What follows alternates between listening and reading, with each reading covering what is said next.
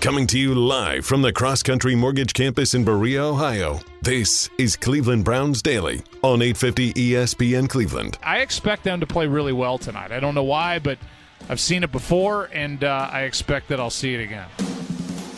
Play action fake. Brissett scans it, looks it. Peoples-Jones is there. Caught it.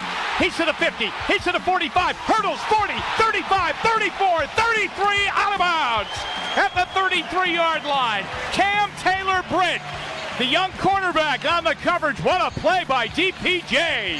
In the shotgun, Burrow takes it, turns, whips it left, and it's tipped and picked off.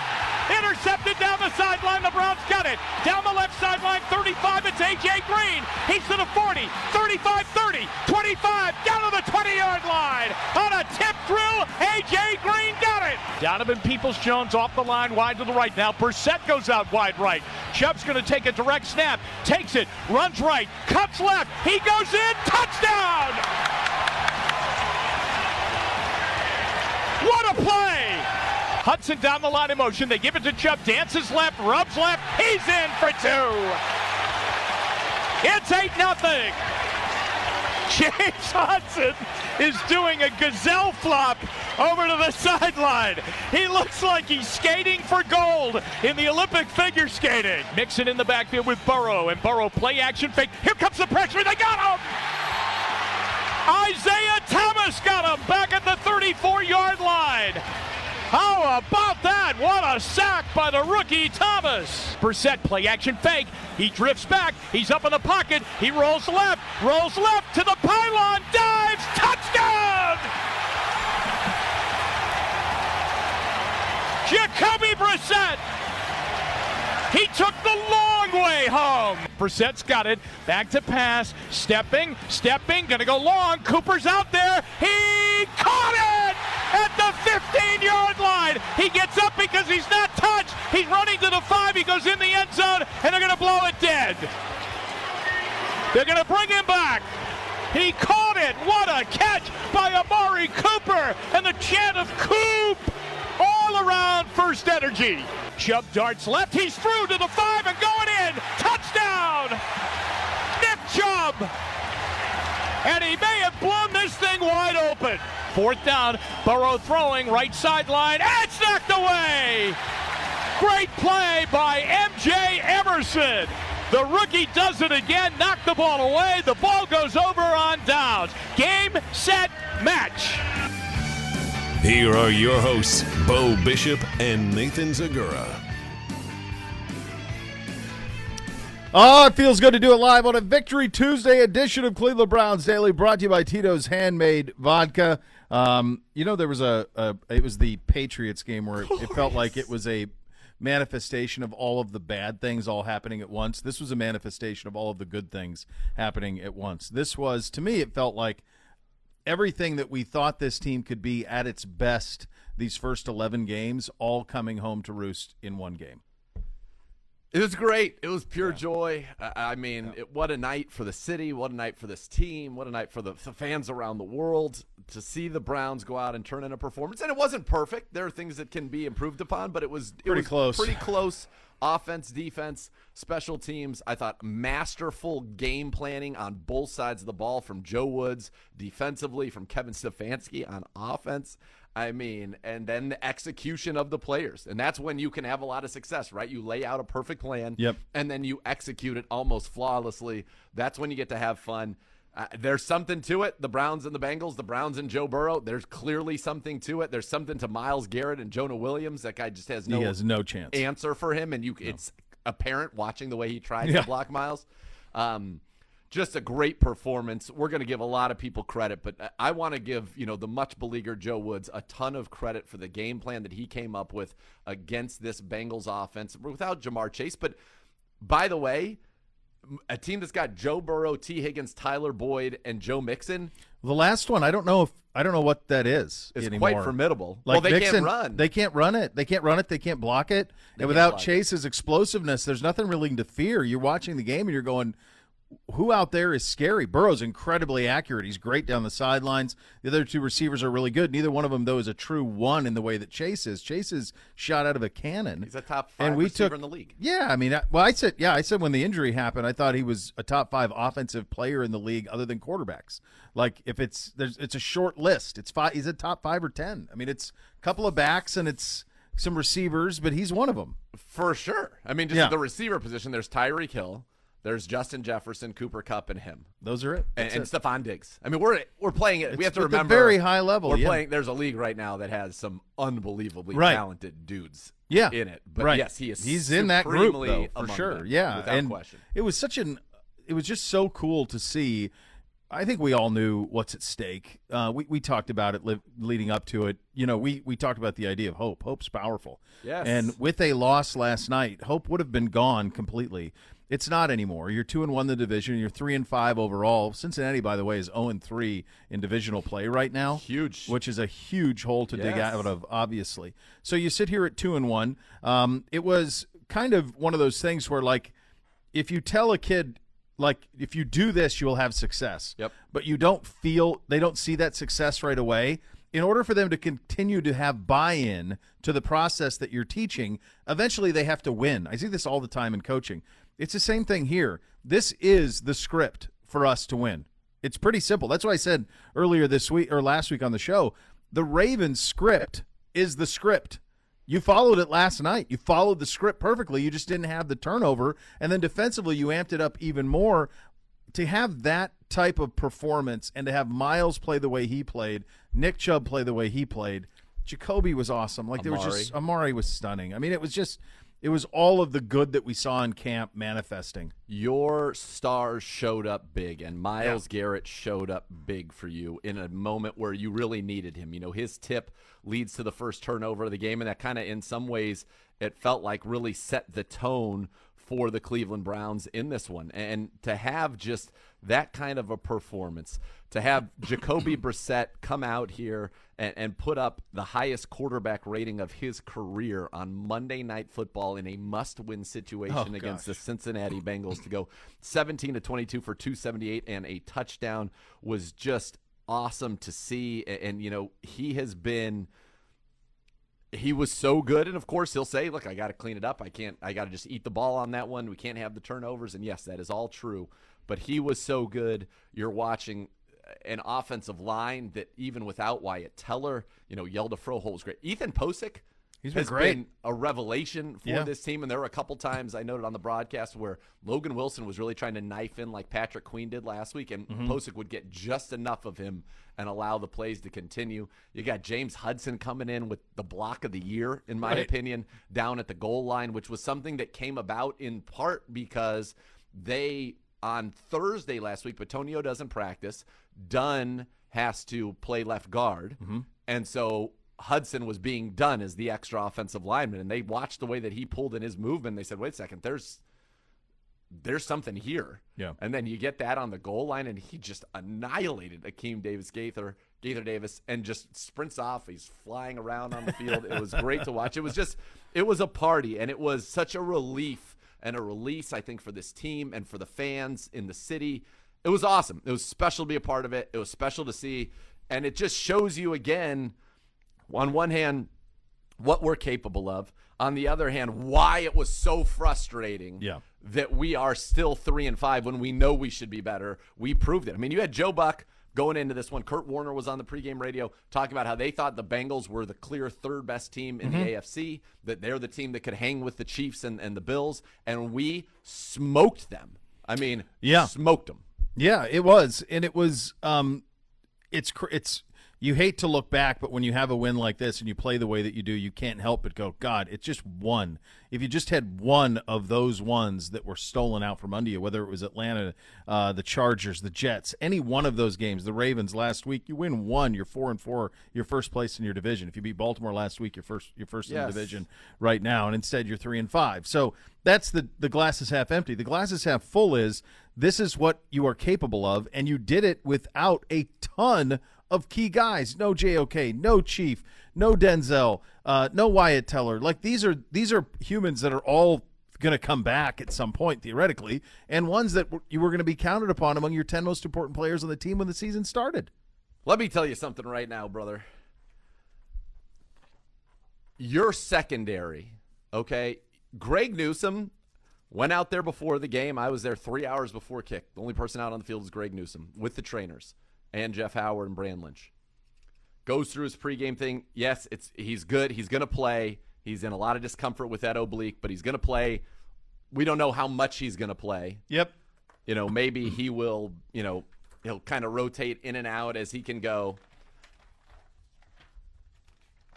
He went out there, and I'm pretty sure, as I'm trying to look for the snap counts, but I'm pretty sure he played every single snap on defense for us. And if it wasn't every single snap, do we have a snap count on these? It was darn near close. I was looking forward to it. I don't think we have one.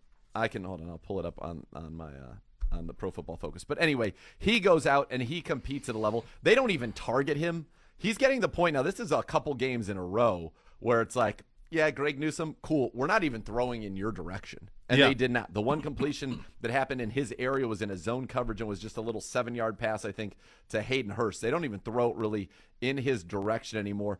Yeah, so he played 42 out of 43 snaps. MJ Emerson, who continues to impress, multiple pass breakups, God, he's great open field tackling. He had the two PBUs. I said he played 42 snaps. How about Sione Takitaki? I mean, leads your team 13 tackles. He's out there running around, getting sacks, forcing fumbles. He was around the ball tackling constantly. Yes, not a single missed tackle on his 13 tackles. He had one of the highest grades in the league this week. Deion Jones made some big plays. He got a sack. Greedy Williams fights through illness, plays well, and A.J. Green steps up as he always does. He always steps up. He is a player in this league, dude. He is a player. He could start for any team. He's in the league. He's really impressive when he gets in there. And yeah, I mean, you're right. It is. And you do this, and this Bengals team was high flying. They'd won 2 games in a row. The praise of them, I think, from most people's view, was that their offense, it was viewed through the prism of their offense and how dangerous it could be. This isn't false bravado. They were top 10 in the league in both offense and defense. Yes. If you are a team that's top 10 in the league in offense and defense, you can win the Super Bowl. They played in the Super Bowl last year. Yes. This isn't some fraudulent team. They're without a really, really big weapon, but a lot of teams play without weapons and are still able to get it done. And it's not just that you won, it's that you dominated. So this is a blueprint now that you can follow here as this goes along. There's a couple of things that I think that had to be in the back of our guys' heads. Number one, the trade deadline is today. It's in a little less than 3 hours at 4 o'clock. A lot of rumors about our guys have been out there. So you played with that in the back of your head. You also played in the back of your head of you're headed into a bye week. And what kind of mood do you want to be in while you have this time away? It. Yes, needed it. You needed this one in a lot of ways, let alone what we talked about earlier, just this notion of hope and being able to sell that. Being 3-5 and being 2-1 in the division and having 3 more games before Deshaun Watson gets back, they're tricky, obviously, Miami, Buffalo, and Tampa Bay. But if you can have this blueprint, you just beat a team of that caliber. Smoked them. So you can do it. You've played toe-to-toe with the Chargers. You went toe-to-toe with the Ravens. You have proven that you can beat anybody. That's right. If you play this way. That's right. And there is a blueprint for it. It's got to be clean. It's why we complain so much and we're so heartbroken on the margin for error. We don't have a big margin for error. But when we play this way, you can beat anybody. No doubt. And this is something that has to fuel the belief amongst the guys. That, look, we can do this. We can beat anybody that lines up across from us. We're only going to get healthier from here. Hopefully after the bye, you'll have David Njoku back. Hopefully you'll have Denzel Ward back. Hopefully you'll have JOK back. Yeah. Wyatt Teller. Hopefully you're back at full strength or as close as you can be. And that's a nice shot in the arm for a team that – and Clowney hasn't been 100%. I mean, that's readily apparent, but he's out there gutting it out for his teammates. So hopefully with a week off, he can get close to it. But I loved what I saw from this team.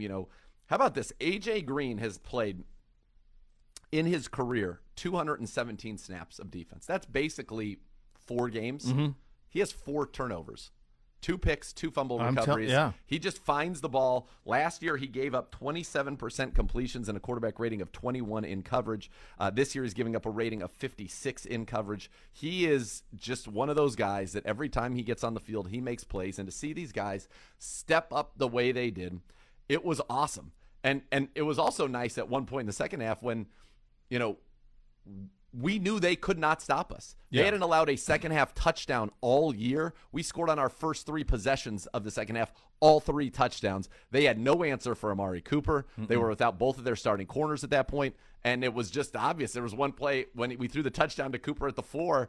I said, Jim, I don't typically advocate for us throwing the football from the 4-yard line, but I said if they're going to put Trey Flowers on Amari Cooper man-to-man again, he will get open. Just throw the ball, next play, boom. Double move him, touchdown. It was awesome. We looked like the big brother of a team that everybody in the league would have considered to be significantly better than us going into that game, especially without the principal players that you mentioned. We have only so many Pro Bowlers on our roster, and you were without 2 of them. JOK, has been up and down, but trending up certainly, and then David Njoku's on his way to a Pro Bowl this year the way that he has been playing. Yeah, it was nice. I'm thrilled for everybody in that locker room. I'm thrilled for all of you who were there, those of you who watched, those of you that listened. I'm thrilled for us. It's a much better. Oh my God, much better show. So much more fun. It would have been brutal the other way. Oh, so now you get a little pure joy. Pit of despair. Yeah, I love it, and I love the idea of hope and what is still out there, because otherwise this would have had a very different tone. Rebellions are built on hope. Star Wars. That's right. How did you consume the game? So it actually worked out perfectly. As you know, I don't like Monday night. I don't like Sunday night. I can do okay when our teams play on Thursday night, in that it's just a Friday. But I do not like staying up and having to be accountable all the way for a Monday night. So I don't like it traditionally. Okay. But the way that the trick or treating worked, I was wrapped and done by 8 and back at the house watching. Now you had standard. Listen to the pregame with you guys, of course. Then you get into the game, and I'm watching on primary view. I forgot until halftime, which is great. Buck and Aikman are awesome. I had forgotten until halftime because they promoted in their halftime that the Manning cast thing was going on. Oh, yeah. So I forgot that those guys were doing it. So, it's basically what happened. As soon as I got home, I put it on, I think on my cable, ESPN's 1301. Sure. So I hit 1301, and that was it. I stayed there, and that was it. The boys were sorting through candy, and everything was a winner. So we get to it gets to halftime, and they promote that the Manning cast is on, and then I found the Manning cast in the second half. And it was comfortable for us at half, and I felt very good about the way the game was going, that it was going to be a positive outcome for us, and you and I were texting. So in the second half, I watched primarily Manning cast view of it. So that was something where I stand by what I've said before, though. I think if it's a game where you're heavily invested, they don't really pay attention to the game. They have conversations around it, especially when they have a guest. Yeah. If it's the 2 of them, then you're getting all game. But if they have a guest, then they want to do the bits. Eli's big on the bits. He wants to go back and tell me about, hey, Brad Paisley, why don't you teach Peyton how to sing, like that type of stuff. Yeah. So it's hard on that. But one thing that is for sure is Peyton Manning, big Nick Chubb guy. Big Nick Chubb. Like the more Nick Chubb, just what are we doing? Nick Chubb. Like that's the whole what operation. What did he think of what we were doing schematically? Was he pleased with? He was not pleased with the reverse pass. Well, they weren't crazy about that, as you can imagine. Well, the idea of it was fine. Michael Woods was 20 yards behind. He was 20 yards behind. Von Bell. He looked good, by the way. He runs around very well. Yeah. He looks very good on the field. I like him. I agree.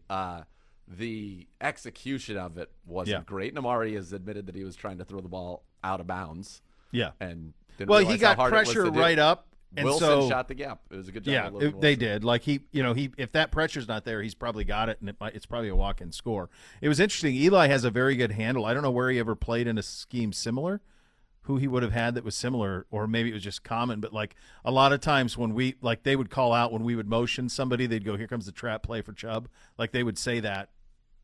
And every time that's how it would work. Like they either had us really well scouted, or he's played in a similar system at some point. I wasn't sure. Well, he knows when we're running the pin pulls, the motion down from the receiver is the one who sets the edge, and then you pin around it. But what we did off of that sometimes as well is we would do that kind of what I call short motion, and then you play fake off of that, and he's able to slide across, and it's a nice easy completion for the quarterback. And Jacoby can sling the ball, man. Well, it's one of those things too. Like he's playing the best football of his career. It's no secret, and and it's he's really accurate. He's really smart. He's got a great deal of confidence and moxie. Yes. They had a lot of fun when he was trying to draw Logan Wilson off sides and said almost got you 55.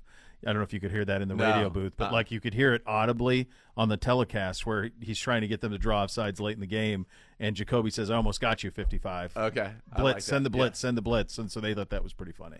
Yeah. But again, like it's a very casual participation in the game when it's lopsided. What did they say about because I saw it, and Jim and I were talking about it pre-snap. They had run cover 0, basically, where they bring 7. Mm-hmm. You can't block that. 4 out in coverage, 4 against your 4 receivers, but you can't block because your quarterback cannot block for himself.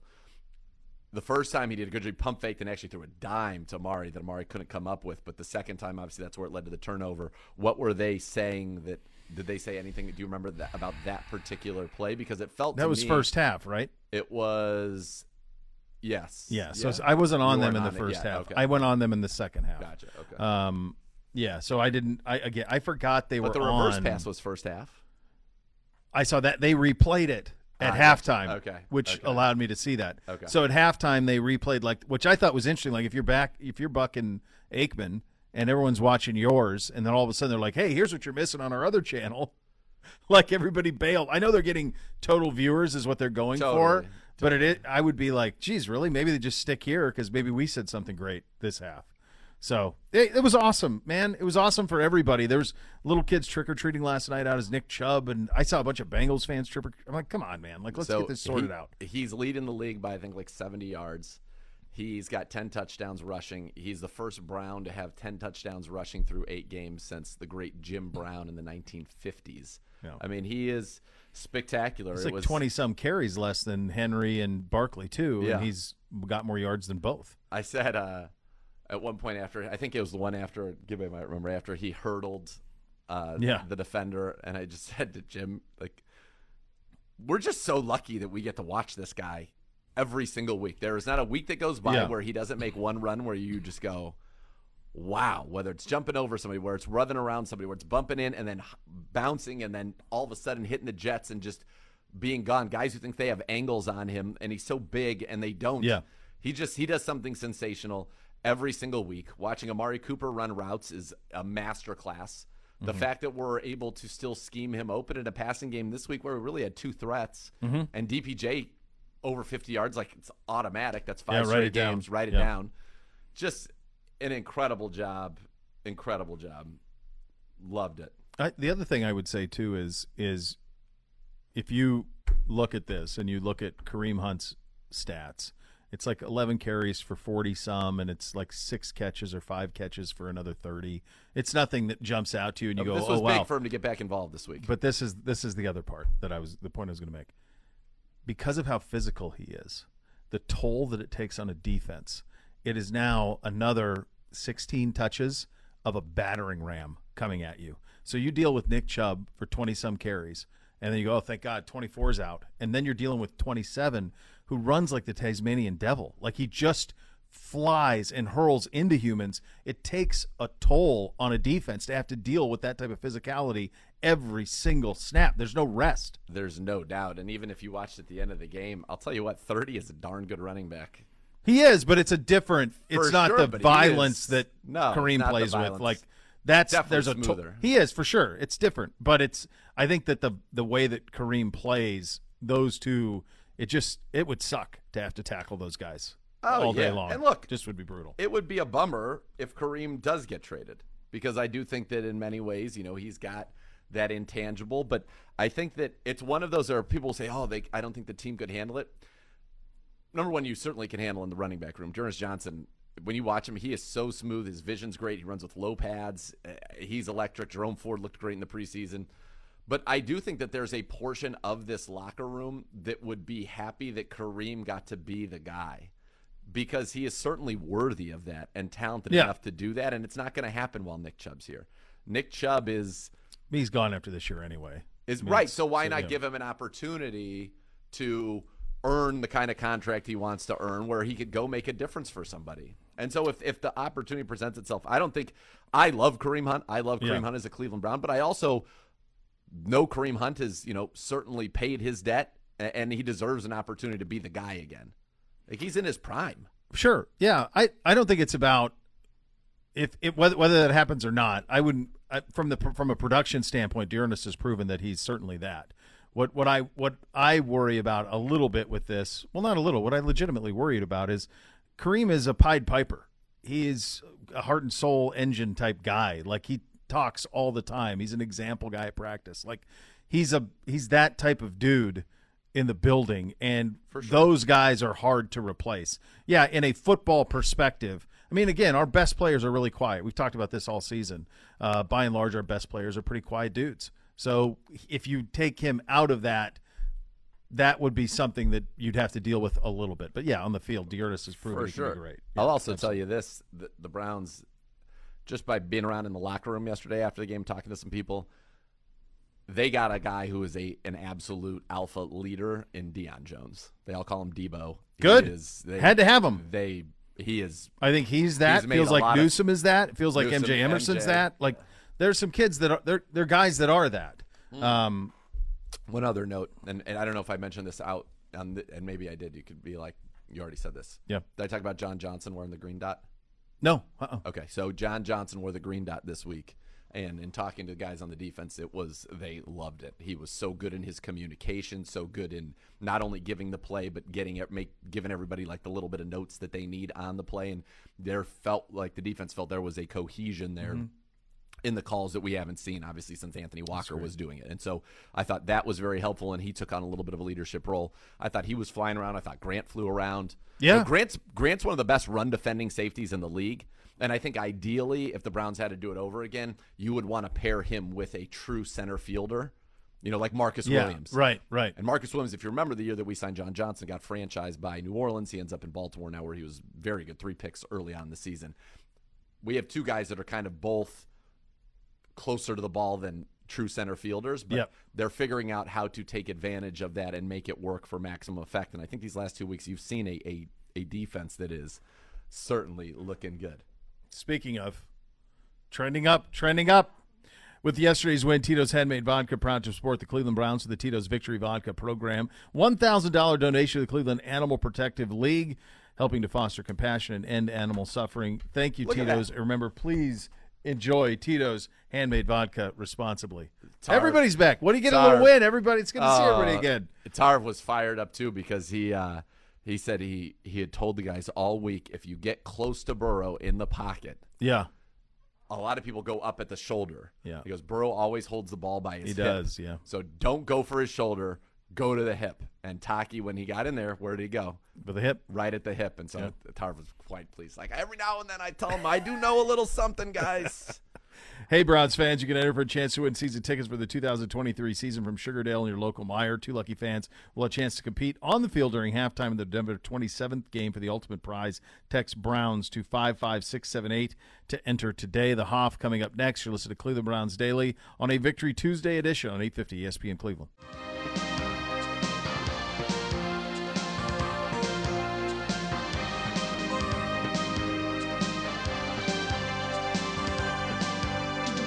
The Browns win it here tonight, their 3rd win of the year, and they go to 3-5 on the season, and they hit the bye week. And I know the trade deadline is tomorrow, and it was so much clearer if the Browns had lost here tonight. What would happen? Is Kareem Hunt coming back? Is he going to be dealt away? What's on the table? What will the Browns do? On this night, they would win, and they would win decisively. Final score from First Energy Stadium, the Browns 32 and the Bengals 13. Cleveland Browns Daily brought to you by Ballybet. Coming soon to Ohio on 850 ESPN Cleveland.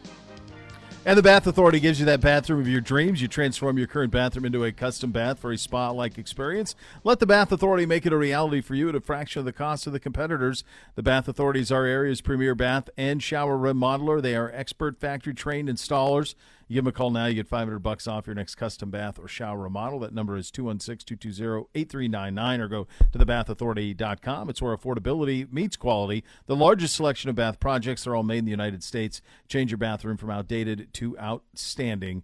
Tub to shower conversions as well. Superior products with expert installers only at the Bath Authority. And now welcome back into a Victory Tuesday presented by Tito's Handmade Vodka. Time to head out on the hotline, and our good buddy, the Hoff, joining us. The Hoff. How'd you take this one in, Hoff? Hey, man, just as expected. I know everyone's calling in this morning saying, oh, I didn't think the Browns had a chance. Well, I did. I knew watching this matchup that it was time for the Browns to play up to their potential and put away an opponent that they are better than. I know it's hard to imagine, but without Jamar Chase, the Browns are a better team than the Cincinnati Bengals, and I was so proud of those guys for them to be able to sort of get the monkey off their back a little bit and play their best game of the season, top to bottom. We ran the football when we needed to.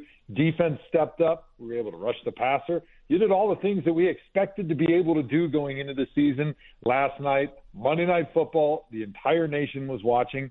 It's got to feel good being a Browns fan to wake up this morning. It feels glorious, Hoff. And did you watch the Manning cast, or did you watch Buck and Aikman?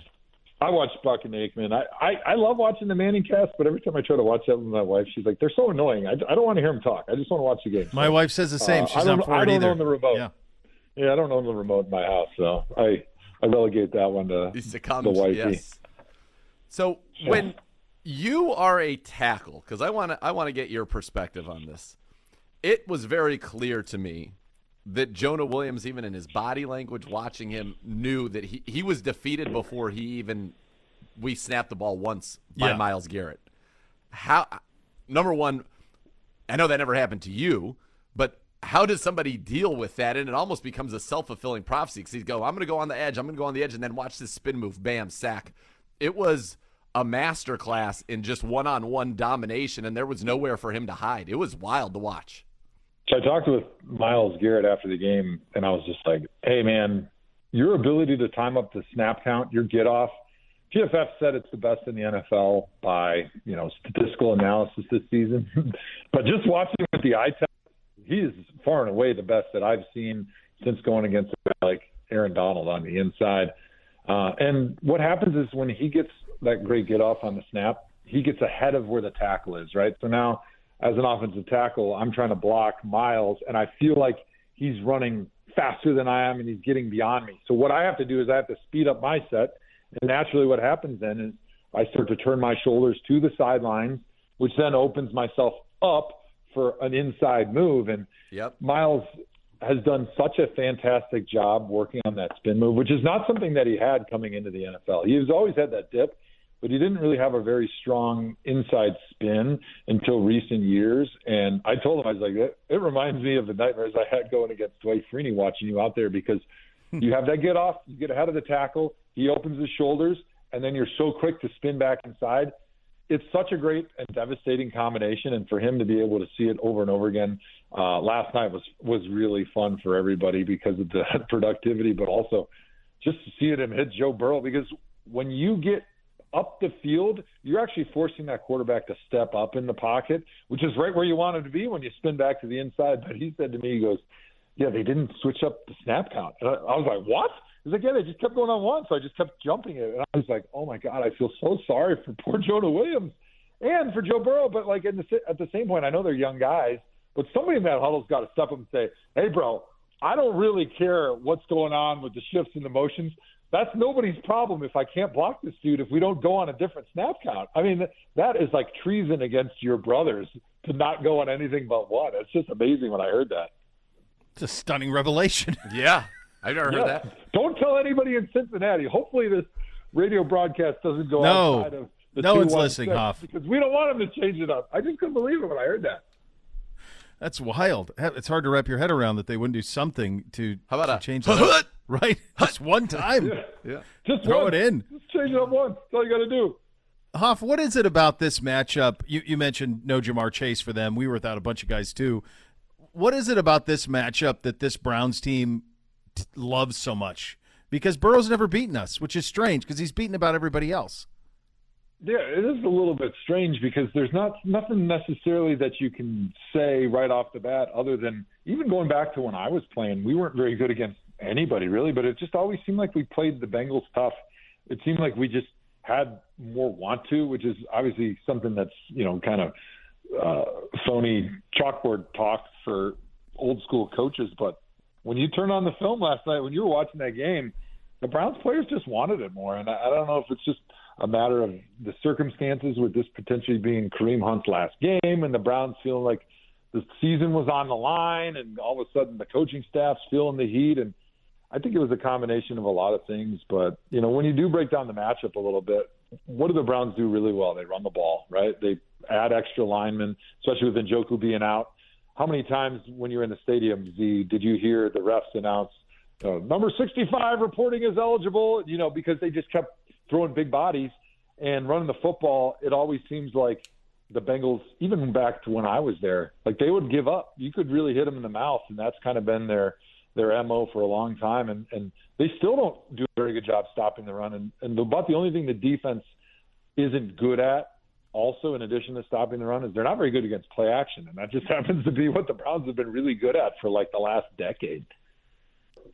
By the way, Huff, yes, Michael Dunn was, I think, over 20 snaps in this game. He was kind of really playing tight end at times in the motions they were using and with being without David Njoku. But I want to go to the 2-point conversion, first play this year where there have been 8 offensive linemen on the field for a single snap. And I'll tell you what, I think we've uncovered something here. I think if we ever want to do some Patrick Ricard stuff with James Hudson, I'm all for it. He comes down the line, and he absolutely annihilated Akeem Davis Gaither, and it was stunning to watch. And his reaction to that, the jubilation from him, his teammates. Did you ever get to go in basically a jet motion like that, Huff, and then just plow somebody? I mean, that had to be so fun for James Hudson. The first thing I thought of is I think last year Kyle Shanahan did that with Trent Williams. Yep.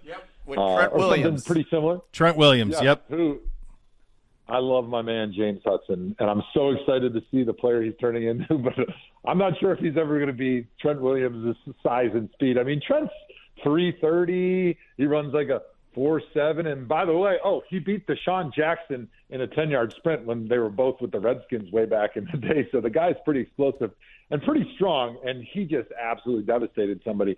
I forget what game it was, but you know what happened? They tried to run that play again. Hey, those dudes on defense weren't going to let them get fooled twice, because the next time that happened, the guy just cut Trent right in the hole. And that's one of the reasons I was never too excited about the tackle traps or those plays where you had to pull around or go in motion and you kind of catch somebody by surprise and you smoke them the first time. Well, hey, they're going to be ready the next time, and they're taking those knees out. And as a tackle, you kind of need those knees in the long term. So once is great, 2 times, too many times back to the well. Trent Williams, if you remember, they ran that play successfully a couple times, I feel like, and then in the playoffs, his counter was going to be against the Rams, where he was going to fake that they were running the outside, and he gave it inside to Juszczyk, and the Rams stopped it, and I think Kyle's brain imploded because he had been saving that play, and he thought it was going to work, and then it didn't work. Yeah, that's right. I remember his look on his face. He couldn't even call a play after that. He was like, it blew his mind. He was like fried. He's like, we've set this up for weeks with Trent Williams running that pulling motion. Yeah. And then now this time we're going to go backside with Juszczyk. There's no way they can prepare for it, and they tackled him, and that was the end of the game for the Niners. So I guess it's dangerous, but James Hudson was fired up yesterday. I actually saw him in the locker room right now, and I watched that block, and I did with Gibbe about 10 times. It's better every time you watch it. So it really is so great. OBM, go ahead, Huff. Go ahead. No, I was just going to say, I love what James Hudson's bringing to the offensive line. Like, offensive linemen in general are pretty even keel, steady guys, and I think James is also, but he brings in emotion and a passion to that unit that I think sometimes it's missing a little bit. I think that's one of the things that Jed needs to get better at, is just playing with a little emotion, a little passion, not where you're out of control, but just having that next gear that allows you to have enough focus and energy to be able to go out and play at your best every single play, which is what takes to be great as an offensive lineman. And I see that in James, and I can see that infectiousness of his energy within that whole offensive line unit when he comes in there, the passion that he plays with, the joy he plays with.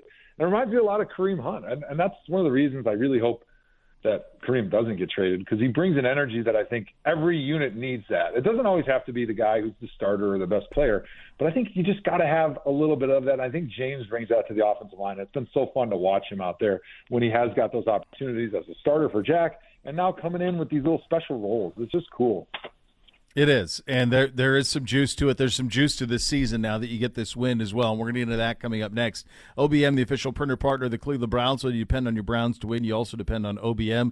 They can tackle any size office. The number is 216-485-2000, or visit ohiobusinessmachines.com. You're listening to the Hoff on the Twisted Tea hotline. There's nothing quite like tailgating touchdowns and Twisted Tea. Tastes just like real iced tea. You know why? Because it is. It's made with real brewed tea. Cool, refreshing, 5% kick of alcohol. It's thirst down and gold. Twisted Tea hard iced tea. Keep it twisted. Game balls, by the way, a lot going on in the NFL at the trade deadline. Yes. So far, nothing with us. We'll get you updated on all of that. We continue with Joe Thomas. You listen to Cleveland Browns Daily on 850 ESPN Cleveland.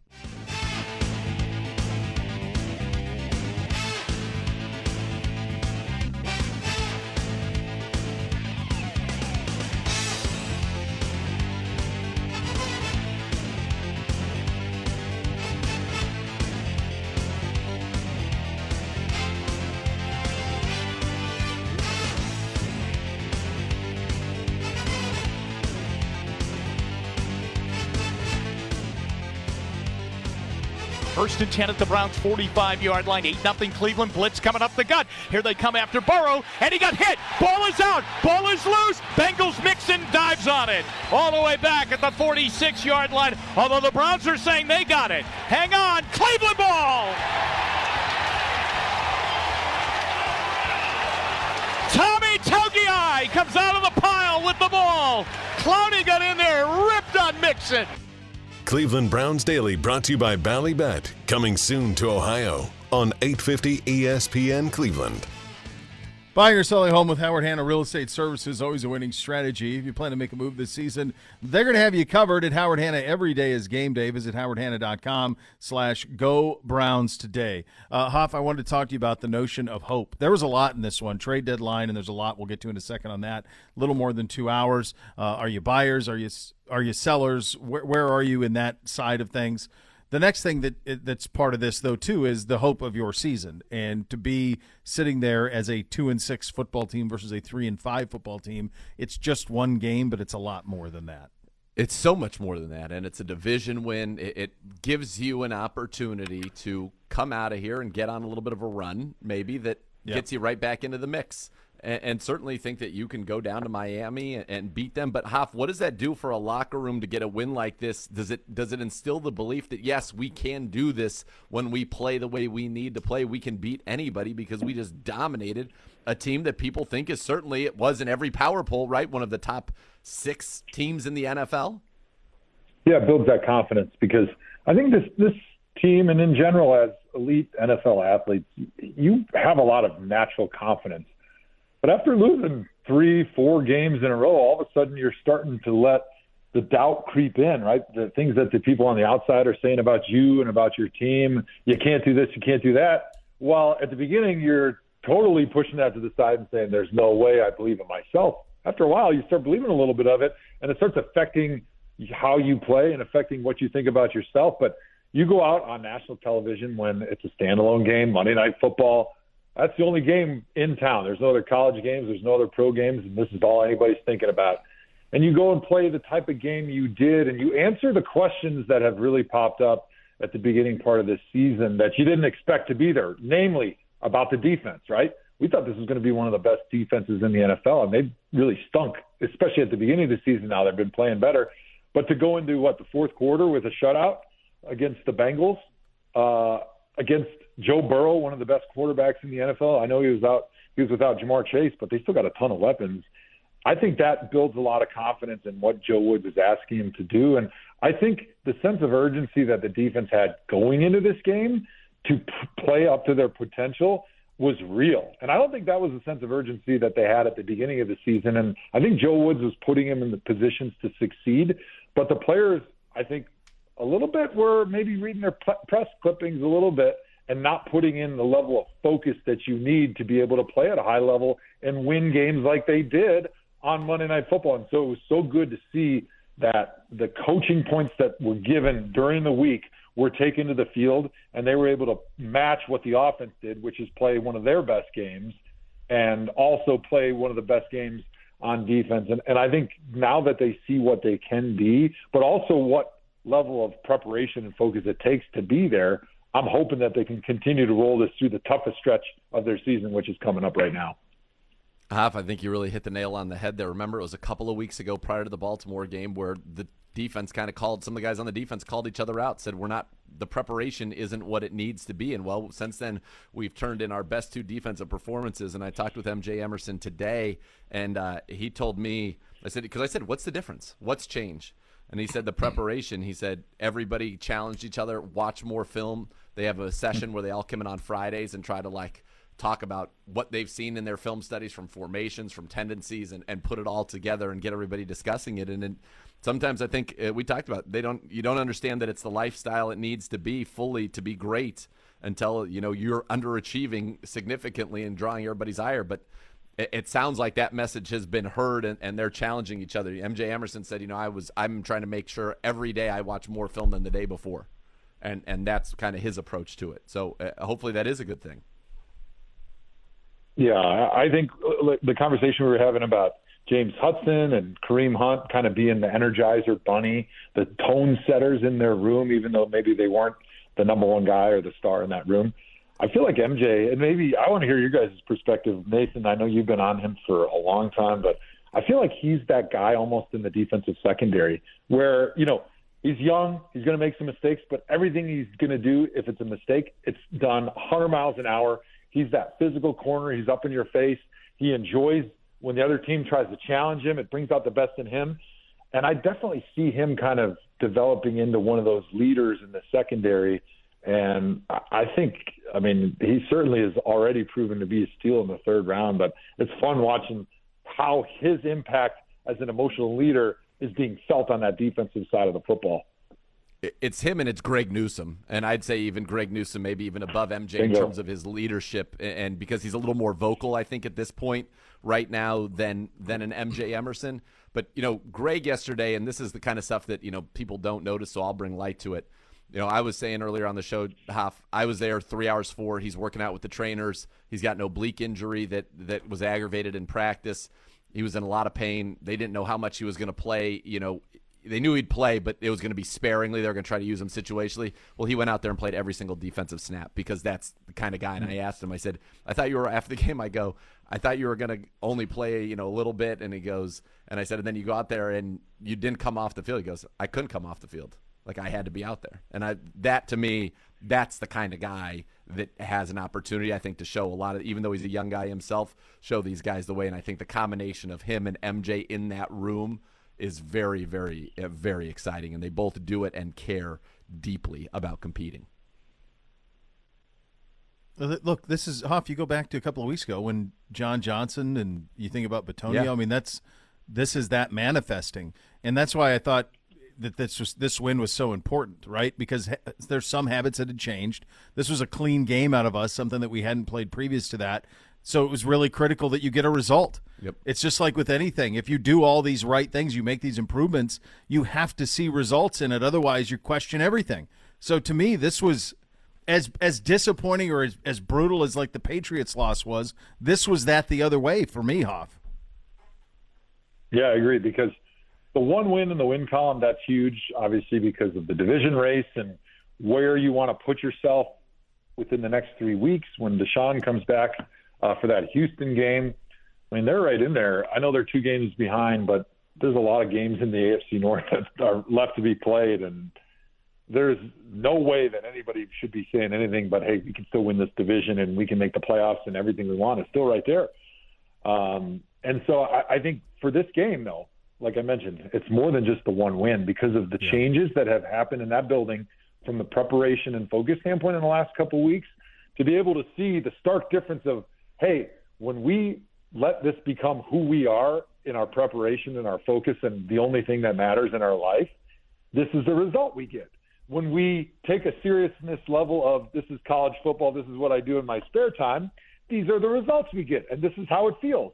And, oh, by the way, we're willing to have the sacrifice we have to make during the week and on Sundays to feel like we do Sunday night and then Monday and then Tuesday before we get back to work on Wednesday, because it feels so good. And, by the way, it's our job. This is the expectations. This is the potential. This is what we can be. And so I think having that pelt on the wall now that they can put up there after this game and say, hey, that extra preparation that you guys put in, that little extra hour, it really didn't cost you much in the grand scheme of things, but it gave you a lot. Look where we are. Look where we're headed. Look how good that one felt. Let's go get another one. Yeah. Rumpke Waste Recycling, family-owned and operated. Whether you join them as a customer or as an employee, you'll become part of the family. Visit Rumpke.com to learn more. There's a lot to reset here on a Victory Tuesday presented by Tito's Handmade Vodka. Some big-time deals being done in the National Football League, none involving us yet. We will get to that here in the second hour. You'll listen to Cleveland Browns Daily, brought to you by Bally Bet on 850 ESPN Cleveland.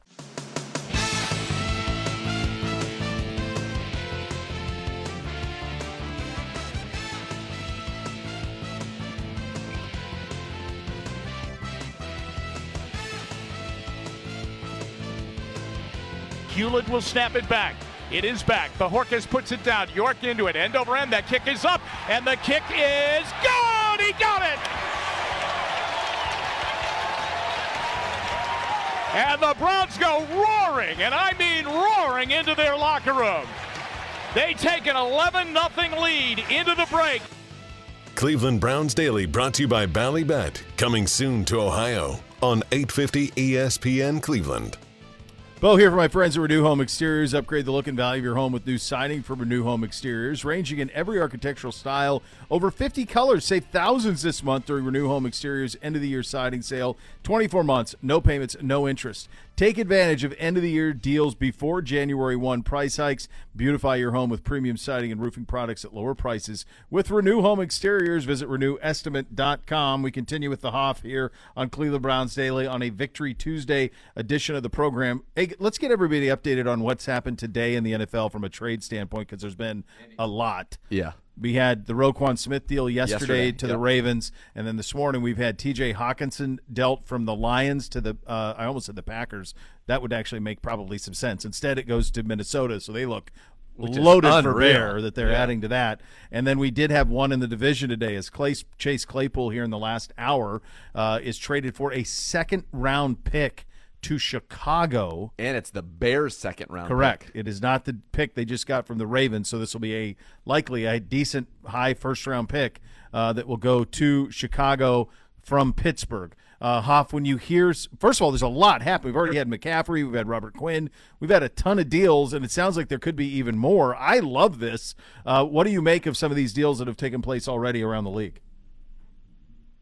I think it's good. It is a big reflection of kind of what people think about the NFL today. It's a barbell league, and what I mean by that is if you have a quarterback and you've got a good team put together, you should put your resources in that basket because you can win a championship. And if you don't, you better be saving your resources for the future, because being 8-9 and 7-10, all that does is just make you stuck in purgatory forever, because when you're not good enough at quarterback to be able to go win a championship, you might as well be bad enough to go find one in the draft, because if you're drafted in the middle or in the first round, you're going to be toast, and you'll never be able to get out of that purgatory of being in the middle. And so I like these teams that realize, hey, we got a chance. Let's make a run. Let's go find the players, trade away those future draft picks, and let's go do it. And if you're a team like the Bears and you're saying, look, we're not going to be able to do it for a couple of years, hey, let's trade some of these assets we have, try to get some draft picks, and try to win in the future, rather than just trying to win enough to save the quarterback or save the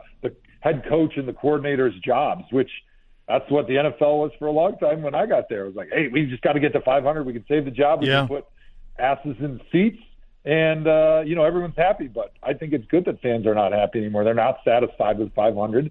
They want to win championships, so that's great. I think that just ups the competitiveness and the interest in every single game. The idea, and it sucks that the Steelers are going to benefit from this, but they did, that they are getting the Bears' second-round pick for Chase Claypool. For a year and a half of Chase Claypool. A year and a half of Chase Claypool, and we gave a fifth for Amari Cooper to Dallas. Are you kidding me?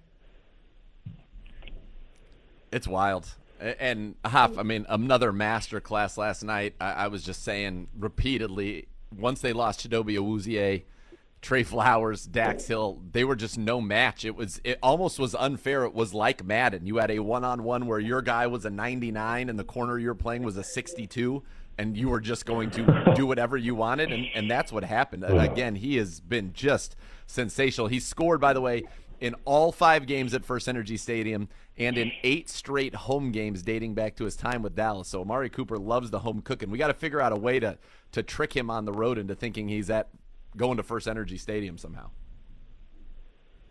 By the way, everything I just said about the Bears made sense with the Roquan Smith trade until you mentioned that they just traded for Chase Claypool. That makes no sense to me, especially the compensation. I was not up to speed coming into the show that Chase Claypool just got traded for a second-round pick, and he's only got a year and a half. What does that do? Like, that makes and an early their second-round pick, Hoff. Like, Pittsburgh benefits tremendously here. They get rid of the knucklehead. 34.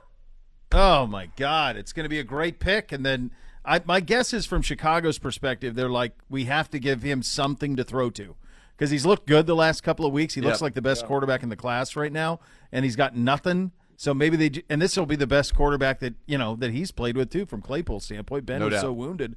So maybe there's that. But I got to imagine where you are. People are going, are we going to do anything here to Packers or not? What is there nothing? They're just going to sit back on this?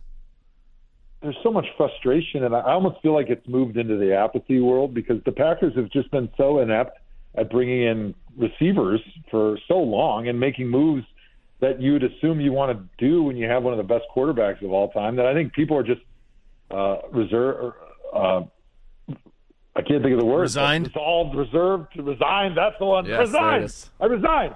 They're resigned to the fact that the Packers just aren't going to make any moves, and they're just happy being mediocre. And it's a frustration for me. I'm not even a Packer fan anymore, but I'm like, dude, I want to see Aaron Rodgers have a chance to be at his best and do fabulous things in the last couple of years of his career rather than thrown to a bunch of no-name bums that they've just drafted and that they can't run the right routes, that Aaron Rodgers is saying we need to bench these guys and put somebody else in there. I just don't understand why they wouldn't make an effort. They paid Aaron Rodgers in the offseason, so let's make an effort to give him a few receivers that give us an opportunity to go be great. I think what people are realizing that when the Vikings traded Stephon Diggs and then drafted Justin Jefferson, that's a lot easier said than done. That's a unicorn. That was a one of one that you traded a superstar and drafted a superstar immediately. Come on, that doesn't happen. But I think the Packers thought, okay, we're going to replace Devontae Adams in this draft. We got Aaron Rodgers. Plenty of He's going to receivers. make everybody better. I think that the Titans thought, sure, we'll let A.J. Brown go. We're just going to draft Treylon Burks. Has Treylon Burks caught a pass? I don't know anything that he's – now they're winning, but not certainly – I know he was hurt, but I don't – They haven't done – nothing. Not with him. It just isn't that easy to just go out and to replace these guys that are truly game changers. And I think that they overestimated that. I also think ayahuasca, and I also think that Aaron Rodgers and Hoff – are people saying this at all in Wisconsin? It just feels like when I watch him, he's kind of being like – to heck with it. You're going to make me play these guys. I'm just going to check the ball down. I don't really care. I'm bored. You bored? Yeah, you're right. I think one of the things that we hear people talking about is that Aaron Rodgers is worried about protecting his completion percentage and his touchdown-interception ratio because I think it's one of the best all time. And so he's worried about throwing picks. And so he's like, well, if you don't give me the receivers, then I'm just going to check it down, just keep completing these 3, 4, 5-yard passes. I don't really care if we win or not, but I'm not putting my statistical history, my Hall of Fame resume on the line for this team, which, man, talk about a bad leader. Talk about somebody that you don't want in your role as the most important person in your franchise who basically just said, hey, I give up on all you guys, and I'm just going to protect me moving forward. So that's the whole thing is, and I think what's happened in the league, there's a couple things. Hoff brings up the great point of, I think fans, front offices, everybody, they're more open to, it's the Ricky Bobby. If you ain't first, you're last. Yep. There used to be this time where there was constantly this worry of trying to, hey, let's make the playoffs. Well, nobody wants to do that anymore. They want to win the Super Bowl. So you see a team like Minnesota, and you say, you know what? If we get Cousins enough weapons, in an NFC that is wide open. Yep. I mean, Philly has played nobody. They're really good. I don't want to take anything away from them. They've played absolutely nobody so far in the schedule. They don't play anybody for the next 4 weeks either. They're very likely going to be 11-0. You saw what the 49ers did with McCaffrey. There are teams looking around the NFC going, hey, we might be a player or two away. And I think that's what's leading this. I think you're seeing a team like Baltimore with Roquan Smith saying, hey, we've got Lamar under deal right now. The Bills and the Chiefs are there. We got to load it up.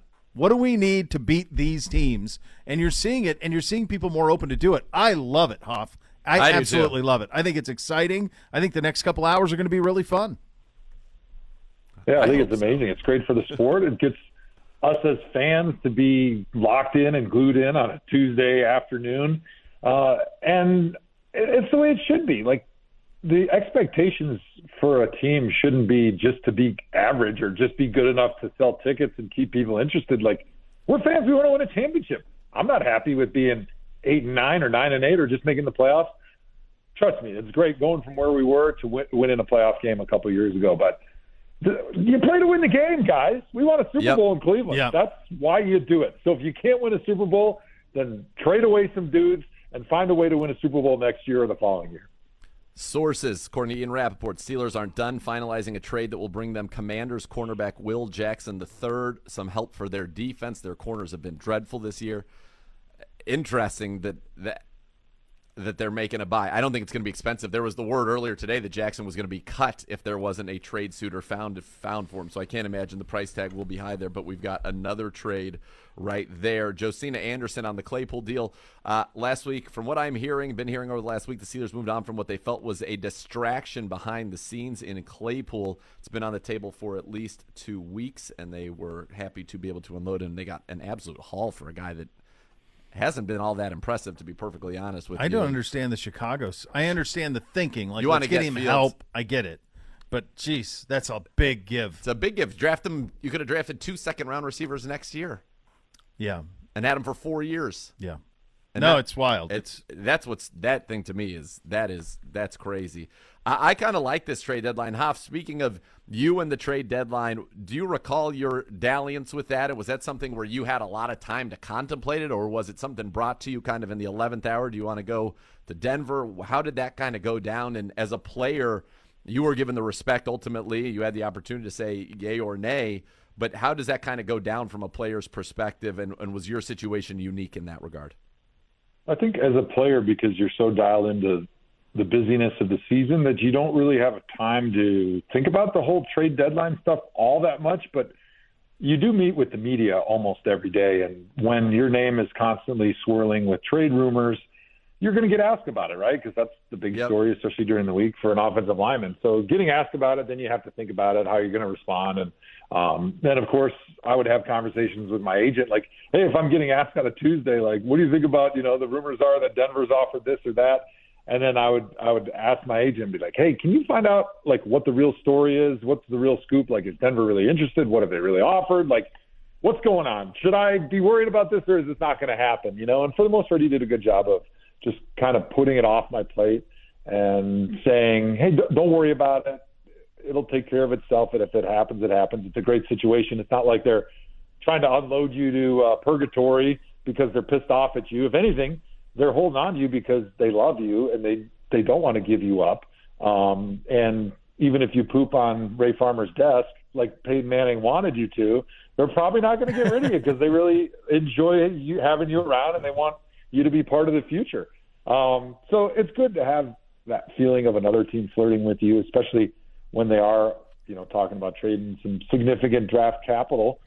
But I think in the end, having the trade deadline right now where it is good for the player because it is a big distraction. Like, I can't imagine for a guy like Kareem Hunt to week in and week out for the last several weeks just have that on his mind, like, where am I going to be? And for a guy like me that I was never cut or traded, and I played my whole career in Cleveland, never had to worry about any of that stuff. Like, the times that it was on my mind briefly, like, it was a lot to handle emotionally, just wondering, hey, am I going to be suiting up in a Broncos helmet next week? Am I going to have to move my whole family and my pregnant wife, like, to Denver? Do we have to buy a house? Like, all those things. When you're a single guy, it's probably not a big deal. But when you have a family and this affects all of them, like, it becomes something that weighs on you heavily, especially as as the husband, the father in the house who makes a lot of those decisions typically. We are thrilled that never happened, that you only played here. But I would have also have loved to have heard the stories of your big brain and Peyton Manning's big brain together, talking ball. Like, that would have been a stunning thing to hear. His approach to quarterback and your approach to tackle would have been amazing. He would have been – the Manning cast would have been Peyton, Eli, and the Hoff had you gone to Denver. I'm 100% convinced of that. I think that's probably true. Yeah. 100%. Yeah. Yeah, that part of it. I love it. Great. I love it. Yeah, it would have Great been fun. talking to you, brother. Just playing with him at the Pro Bowl. Yeah, thanks. Just playing with Peyton at the Pro Bowl was fun. Just picking his brain, hearing him talk, seeing the defense. Like that was one of the benefits of playing with all those quarterbacks. Is you get to play with guys like Josh McCown and Brian Hoyer, who played a lot of different places, and you can kind of pick up on what they're thinking about and how they see the defense. But Peyton's a different level. That would have been a different level of enjoyment just sitting in those meetings. So thanks for having me on, guys. Oh, the Hoff. Great Hoff. We love you, brother. The Joe Thomas Hour right here on Cleveland Browns Daily. What a treat indeed. It was like the meat between an opening segment bomb bun, and then now we're going to close it with a bun, and then the Hoff is in the middle. Juicy burger. He's all the meat. Cleveland Browns fans, skip the chore of laundry. Enjoy life, not laundry. Tide Cleaners offering 30% off dry cleaning for the month of October. Be entered to win 4 VIP Browns tickets to an upcoming home game. Just mention promo code Browns. Visit TideCleaners.com to find the closest location to you. Some exclusions may apply. Coach at the Podium coming up next. You listen to Cleveland Browns Daily on 850 ESPN Cleveland.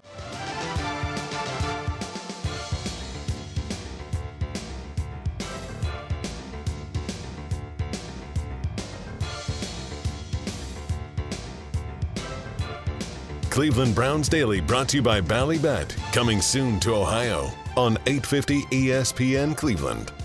Elk and Elk serious lawyers, serious injuries. Call 1-800-ELK-OHIO for a free case review. Elk and Elk is a proud partner of your Cleveland Browns. Great chatting with the Hoff. Lots going around in NFL circles.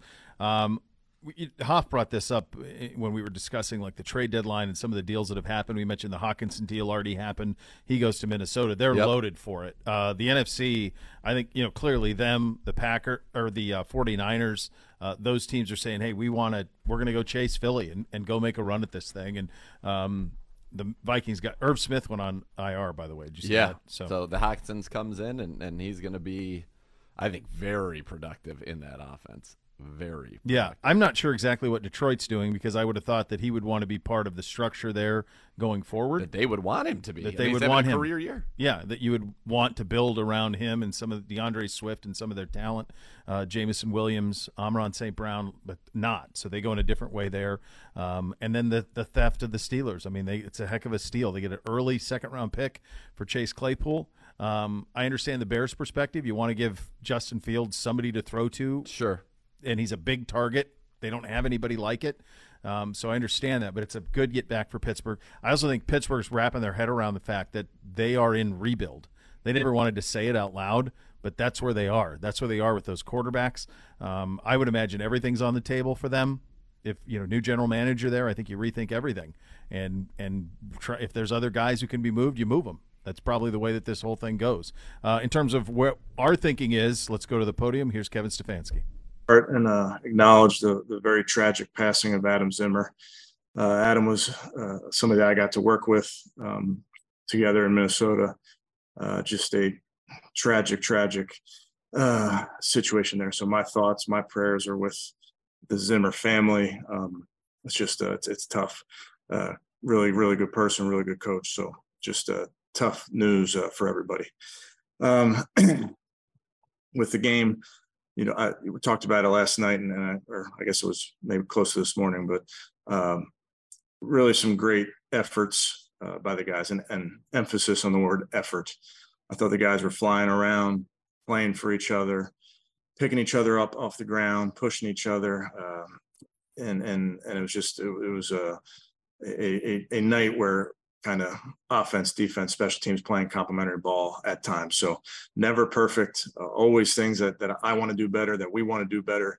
And we'll have those opportunities. So we're meeting on it right now. Players are in their meetings right now, wrapping up with their coaches, and then they'll go for the fresh, make sure that they recharge and get ready for the next week. But got to treat this bye week the right way. And that is, making sure that we're taking care of each other, taking care of our bodies, those type of things, but really have to recharge. And with that, I will take any questions. Thank you, Coach. The first one will be from Tom Withers. Thanks, Rob. Thanks, Coach. First of all, very sorry for your loss. It's terrible. Hey, as you guys try to get to the other side of hard, has been mentioned a few times, Jacoby last night was talking about the play a few weeks ago where he made the bad decision against the Chargers, and last night in a similar spot, he did the right thing, maybe other than extending the ball at the goal line. How indicative of that, Kevin, is just your team as a whole, that guys are kind of cleaning up their mistakes and learning and not making them again? Yeah, I think you're right, Tom. I think these games are one-game seasons, as you know, but you also you're trying to get better. You're making mistakes so that you can correct them and not make them the next time. And the season has its ups, has its downs. We get all that, but we are so focused on the moment. And last night I saw our team very, very focused in the moment, making sure that we're going to do anything in our power to come away with victory. And that has to be your mindset every game. And that's what the NFL requires. If I could sneak in a quick injury update, anything new on Denzel? And then what about David, Wyatt, and Jeremiah in terms of them coming back out off the break? Yeah, nothing new to add with Denzel, and all those guys I would tell you are progressing. They're all heading in the right direction. Again, this bye week is helpful that they can use these extra days, but all progressing, and I'm hopeful on those guys. Thank you, Tom. Next up is Mary Kay Cabot. Yeah, Kevin, even in seeing like the trade of Chase Claypool today and, and what he got and what they got in exchange for Chase, just wanted to ask you again, a little bit of a follow-up on Amari Cooper and what has he meant to you guys and how fortunate were you to be able to land him the way that you did and what he's been able to contribute? Yeah, I can't speak to that. I'm not aware of that one, Mary Kay. I just got out of a meeting, so I'm sure you guys know what's going on around the league. But for us, Coop, he's a big part of what we do. And I think he's a big part of what we do on the field. He's a big part of who we are in this building, on the practice field. I enjoy watching Amari work. I enjoy watching him and the quarterbacks work together and rhythm up and talk about different routes. And he's a consummate professional.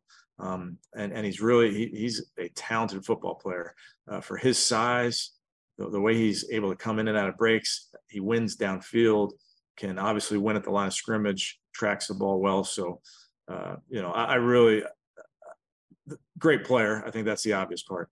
But he's a really, really, really good pro.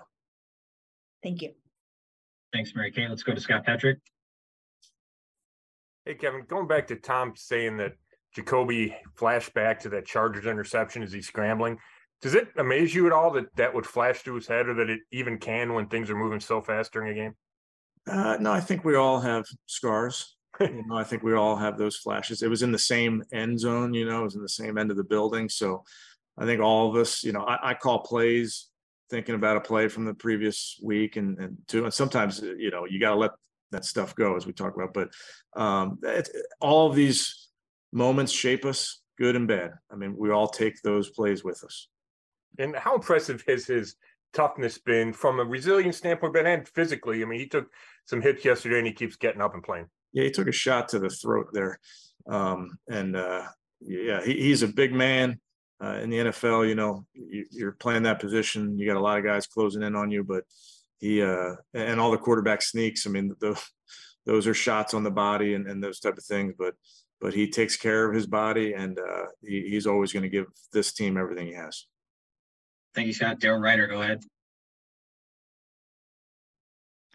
Yeah, Kevin, with the trade deadline about 85 minutes away or so here, are you expecting anything to happen? Are you looking or hoping that Andrew Berry does something? And does the result of last night's game change the approach or the thinking? I just got out of meetings, so I don't know. Haven't seen Andrew in the last couple hours. It doesn't change my thinking. Focused on what's in front of us. I know you guys will get a chance to talk to Andrew later in the week. I'm sure you can ask him, but for us, it's just what we focus on what we can control. And, with last night's game, you talk constantly about stacking games, and the defense seems to have stacked a couple of games here going into the bye. Do you feel like that side of the ball has maybe found something similar to what they did last year down the stretch? Yeah, I don't know that I would compare it to last year, Daryl. I just think, you go into these games and you're facing such unique attacks week in and week out. Think about it, you're going to face Baltimore, and that presents all sorts of challenges. You're facing Cincinnati, and then you've got different challenges. So it's just a reminder that in the NFL, as you put game plans together and you try to play good defense, you have different challenges each week. And I think the guys understand that. We played really good defensive football last night. I mean, just how we played early in that game, getting the takeaway, and then forcing them to punt after we missed a field goal, forcing them to punt after we throw the interception. Us playing good defense early, I think, really set the tone for that game, because if we don't play good early, they're able to put points on the board. So, of course, you always want to build on those type of things, but it's a week-to-week basis, and we got to make sure that after we get back out of this bye, we put together a plan for Miami. That's really where our focus will be. Thanks, Daryl. Fred Greetham is next. Hey, Coach, going on what Daryl just asked you, as far as you stress the takeaways, and although you weren't able to put points on the board from them, it took points off the board potentially for Cincinnati. They were driving, they were in your territory. Can you just talk about that? Make such a big difference, and how maybe, you can continue to keep that momentum going in that area? No doubt. I mean, it's something we talk about, Fred. It's something we coach, we emphasize. Felt like there would be some opportunities for tip balls last night, and sure enough, shows up on the first drive. So Miles gets his hand on it. AJ makes a great play, and we come away with no points, like you mentioned, with the missed field goal. We were able to turn, I think, the next fumble into 8 points. So focus is going to be important whenever we get those takeaways to come away with points. But it's the best stat there is in this team game, is that turnover margin. So it's something that we'll always be focused on. Thank you, Fred. Matt Fontana, go ahead. Yeah, Kevin, you mentioned about the trade deadline today. Is it all uneasy to kind of go through the day like wondering if I mean, obviously, and we know you talked to Andrew and everything, but is there any uneasiness to a day like today? Not for me. I get it, but we just got to do our job. And then the self-scout this week that, you do in a lot of the team, or a lot of teams do. Is there something specific that you get really excited about to really dive into or take a look at, or is it just top to bottom taking a look at everything? Yeah, I think you do self-scout every week. You're trying to keep tabs of where you are week to week. You don't want to wait 4 weeks and then learn something that could have helped you a few weeks previous. So you're constantly doing it. I think now's a great time, though, where it's a big sample size where we are this many games into it. So I do think you can glean some things. And I think the most important thing is, what do we do well? What do we not do well? And you got to have honest conversations with yourself and with your coaches about those type of things. And then, make appropriate decisions based on that information. So if you got to let's do a lot more of this, and hey, this isn't working. It draws up on the board. It looks nice, but it's not working. So let's move in a different direction. Thank you, Matt. Let's go back to Mary Kay Cabot. A follow-up question on Jacoby. He was talking about how the game has slowed down for him so much. And I'm just wondering, have you sensed that? Have you seen that in him, that he's playing some really smart football? And if so, is that really helping you in terms of, game planning and what he's seeing out there? Yeah, I can't speak to it slowing down for him, Mary Kay, but I would tell you, just as a veteran, he's seen a lot of defense. So it feels like week in and week out, you go up against a certain scheme. He's played that scheme, or he played a descendant of that scheme recently. So he knows what the rules are for their coverages and those type of things. So, and he's a big player. You see him stand in that pocket. And I thought the protection was outstanding, but you see him in there surveying the entire field, making throws to all areas of the field. So I just think he does see it clearly. I think that's one of his strengths. And I think in terms of it slowing down, I just think that's preparation. I really do. He works very hard to get ready for these games, and what he does in the meeting room, what he does on the practice field, to make sure that he's getting himself ready to go perform in these games. Thank you. Thanks, Mary Kay. Scott Petrick, you're up. Hey, Kevin, after the game, you mentioned Sione being all over the place. How well, just overall, how well has he been playing? And what's he showing you being in a bigger role than he's had in the past? Yeah, he's done a really nice job, Scott. He's in the past, he's been our base linebacker and then not in there in some of the sub packages. But he's always ready to go the moment we would need him. So it is an increased role, and he's doing his job. I think that's where it always starts. He's doing his job. He's where he's supposed to be, and then he's tackling well. There were a bunch of moments where they were checking the ball down to their running backs, and he was right in position, got him on the ground. A bunch of the guys. John Johnson had a couple of real nice open field tackles. So that was a big part of it. I did think, that was probably our best tackling game of the season. And Sione played a huge role in that. And, I know you're 1 week at a time, but can you kind of quantify just how different it feels going into the bye week, coming off a win, especially one that stops a 4-game losing streak? Quantify it? Yeah. Or, I don't know. Explain it. How's it feel? The difference in the building today, if you had 5 losses in the bye week. Yeah. No, it's listen, you're battling, as you know. These are nobody likes the feeling when you lose. And I can tell you the locker room after you win, all those high fives, all that goodwill is just it's deposits of goodwill after those wins. So you enjoy them, but what you can't do is you can't lose sight of what causes those wins, how you get those results. And I think it just goes back to how we prepare, how we handle our work week. So yes, feels better today. Thanks, Scott. We'll go to Tom Withers, and we'll close with Tony Grossi and Mary Kay Cabot. Hey, Kevin, I wanted to ask you about the tackling. Do you guys do a statistical breakdown on that in terms of, I know it's like when you see the eye test and guys are wrapped, what have you, but yards after catch, things like that? We track our tackles and missed tackles. I know PFF puts out tackling statistics week in and week out as well. And not to nitpick, but Cade had another long one blocked last night. Do you guys have a protection problem or a trajectory problem? We just got to work at it, Tom. Obviously, I thought that one came out low. He crushed the one at the end of the half. So we'll keep working. He's a young man. He's going to continue to get better at his craft. And we do have to protect. Obviously, it goes hand in hand. Thank you, Tom. Tony, go ahead. Hope you can hear me. I got you. Kevin, two quick ones. Number one, I don't think you targeted a tight end yesterday. It's got to be one of the most unusual games you've been involved with in that respect.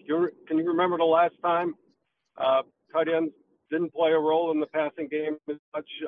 I think no, you're right, Tony. That's unusual for us. Now they played a big role in the game. Harrison, Barrow, Mike Dunn, James Hudson. Watch some of the things they did in the run game, watch some of the things they did in protection. So they played a huge role. You don't go into the games thinking you're not going to target those guys in the pass game. It's just how it kind of shook out. But they were a big part of why we were able to do what we did last night.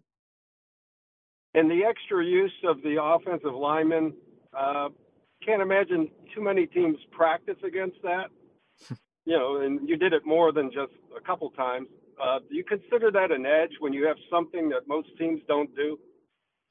Yeah, it could be. I think there's always that element, Tony, where you're trying to give the defense something they haven't seen or make them prepare for something. So there's always will be a package of plays that we can run out of those sets. I can tell you the entire offense is very excited to watch those plays when Drew Forbes is at fullback and James Hudson's at the wing tight end and Mike Dunn's out there. It is unique. They enjoy it. Hopefully they just got fined for me saying their names, but it gave our players a lot of energy. Just watch James Hudson running off the field after that 2-point conversion. Really goes to show you how much those guys love competing and love to play that physical brand of football. And we'll close with Mary Kay.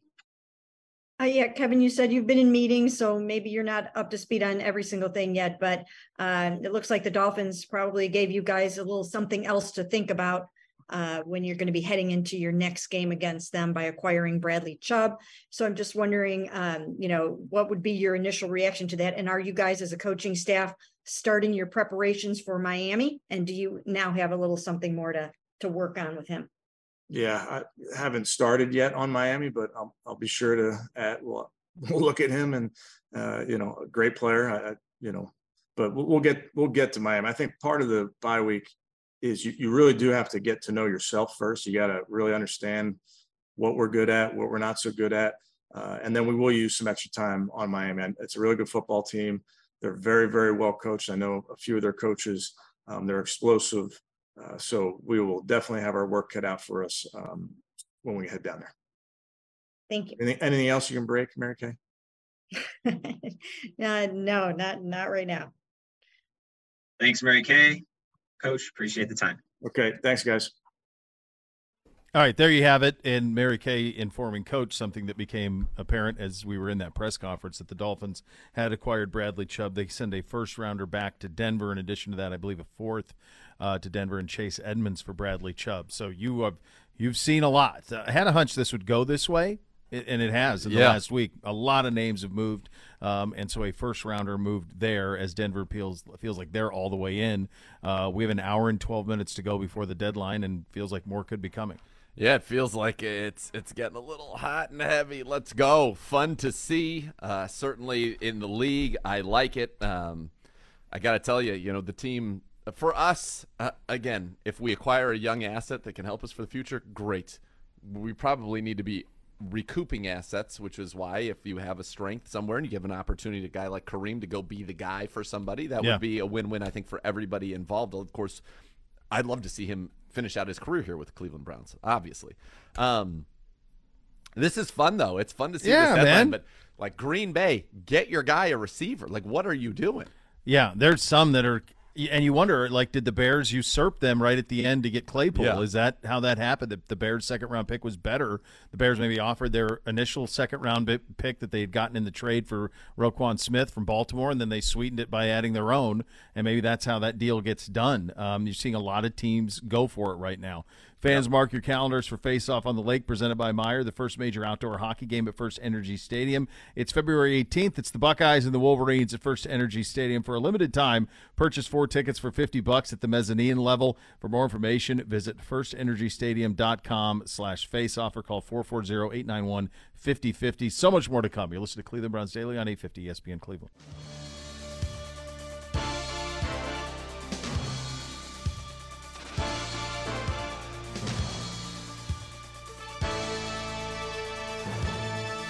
Cleveland Browns Daily brought to you by Ballybet. Coming soon to Ohio on 850 ESPN Cleveland.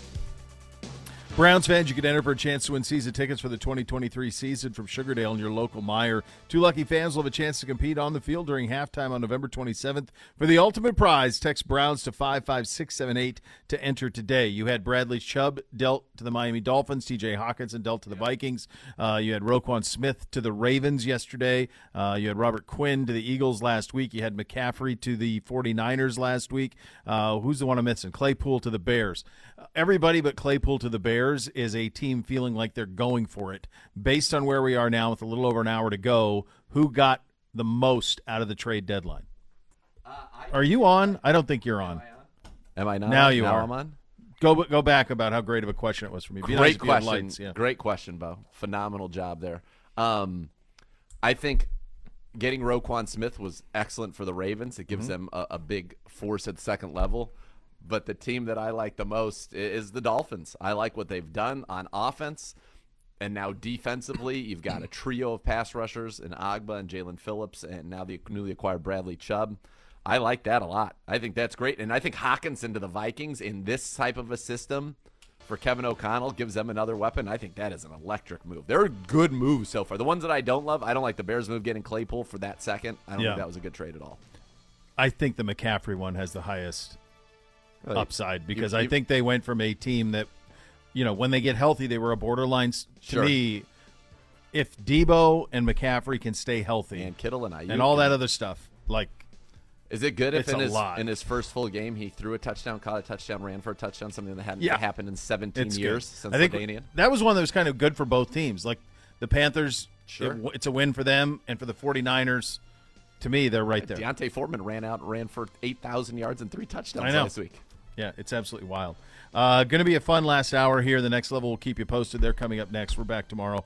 Cleveland Browns Daily, 850 ESPN Cleveland. You've been listening to Cleveland Browns Daily, a production of the Cleveland Browns and ESPN 850 WKNR.